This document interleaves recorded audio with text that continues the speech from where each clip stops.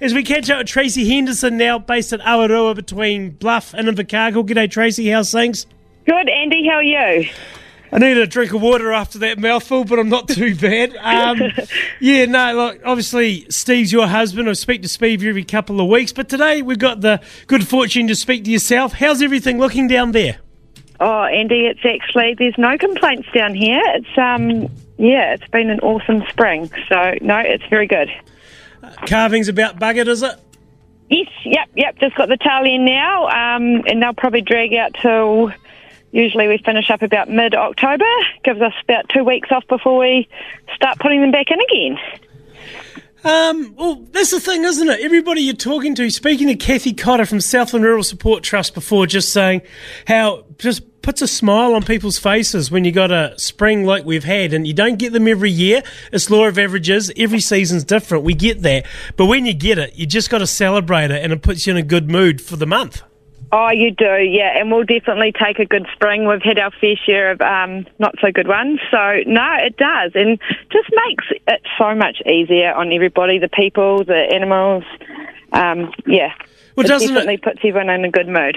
And especially in your situation there, if you're staffing, well, not issues, but your staff roster, it's what I really admire about your operation between yourself and Steve is the way that you engage your staff on farm to make them part of it. And when you're getting a spring like we're having, or you could almost give a few more tutorials on demo during the calving season as well, because the pressure's still there, but with the weather playing ball, you've got an opportunity to expand someone's skill set. Yes, and that's it. Yep, you can spend a little bit more time, and when it's sunny and not just wet and crappy and send them home early, you can actually spend more time out there with them and try and teach them a thing or two. Now, it is Mental Health Awareness Week. From your perspective, because you've gone back on farm after having children, what are a few things that you do to keep yourself in a fresh mindset? I think it's important just to actually stop and breathe and take time for ourselves. I know as busy mums, you're juggling not just things on the farm, but home life, everything. And, yeah, I think it's important. And, well, the way we've done it is actually I go to the gym a couple of times a week. It's my time. And, yeah, I really enjoy it. And I feel fitter, I feel healthier, and it's cool. Do you think people are improving at taking time out to look after themselves, especially when it is this time of year? Or do you think just generally farmers just don't think about that mindset? It's about getting the job done? I think they're getting better at it, and I just think maybe in the past we felt way more guilty about actually taking time for ourselves and that, but now I think it's actually a crucial thing in that we need to do it to be better for the family and better for our staff and our teams if we're in a better mindset and we're fresh all the time. I know there's times we're under pressure and you have those weeks and those bad days, but if you've got that 2 hours a week or 3 hours a week that you spend for yourself, I think it helps.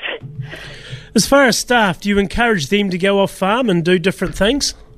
Yes, yep. No, we always tell them that if they've got sport or something that they do or whatever they do that excites them and gets and they want to enjoy it, we just we encourage it, and we would try and fit it in our roster if we could and if we can to make it happen, because we ourselves know how important it is. And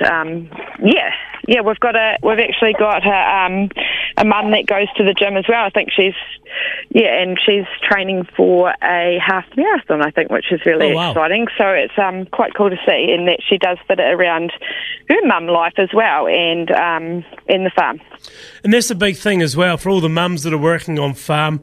It's about finding a happy medium or a balance as much as you can between the farm and being inside, and it can be easier said than done. Yes, it definitely can be easier said than done, and a lot of it actually just mingles together, and you do get to the end of the day sometimes and wonder how it actually all fitted in. But I feel like we do take on a lot of responsibility, and yes, we do got to make sure we do look after ourselves. Hey, Tracey Henderson, Steve's wife and better half, we might add as well, at Awaroa. Thanks for your time on the muster. Thank you, Andy. Cheers.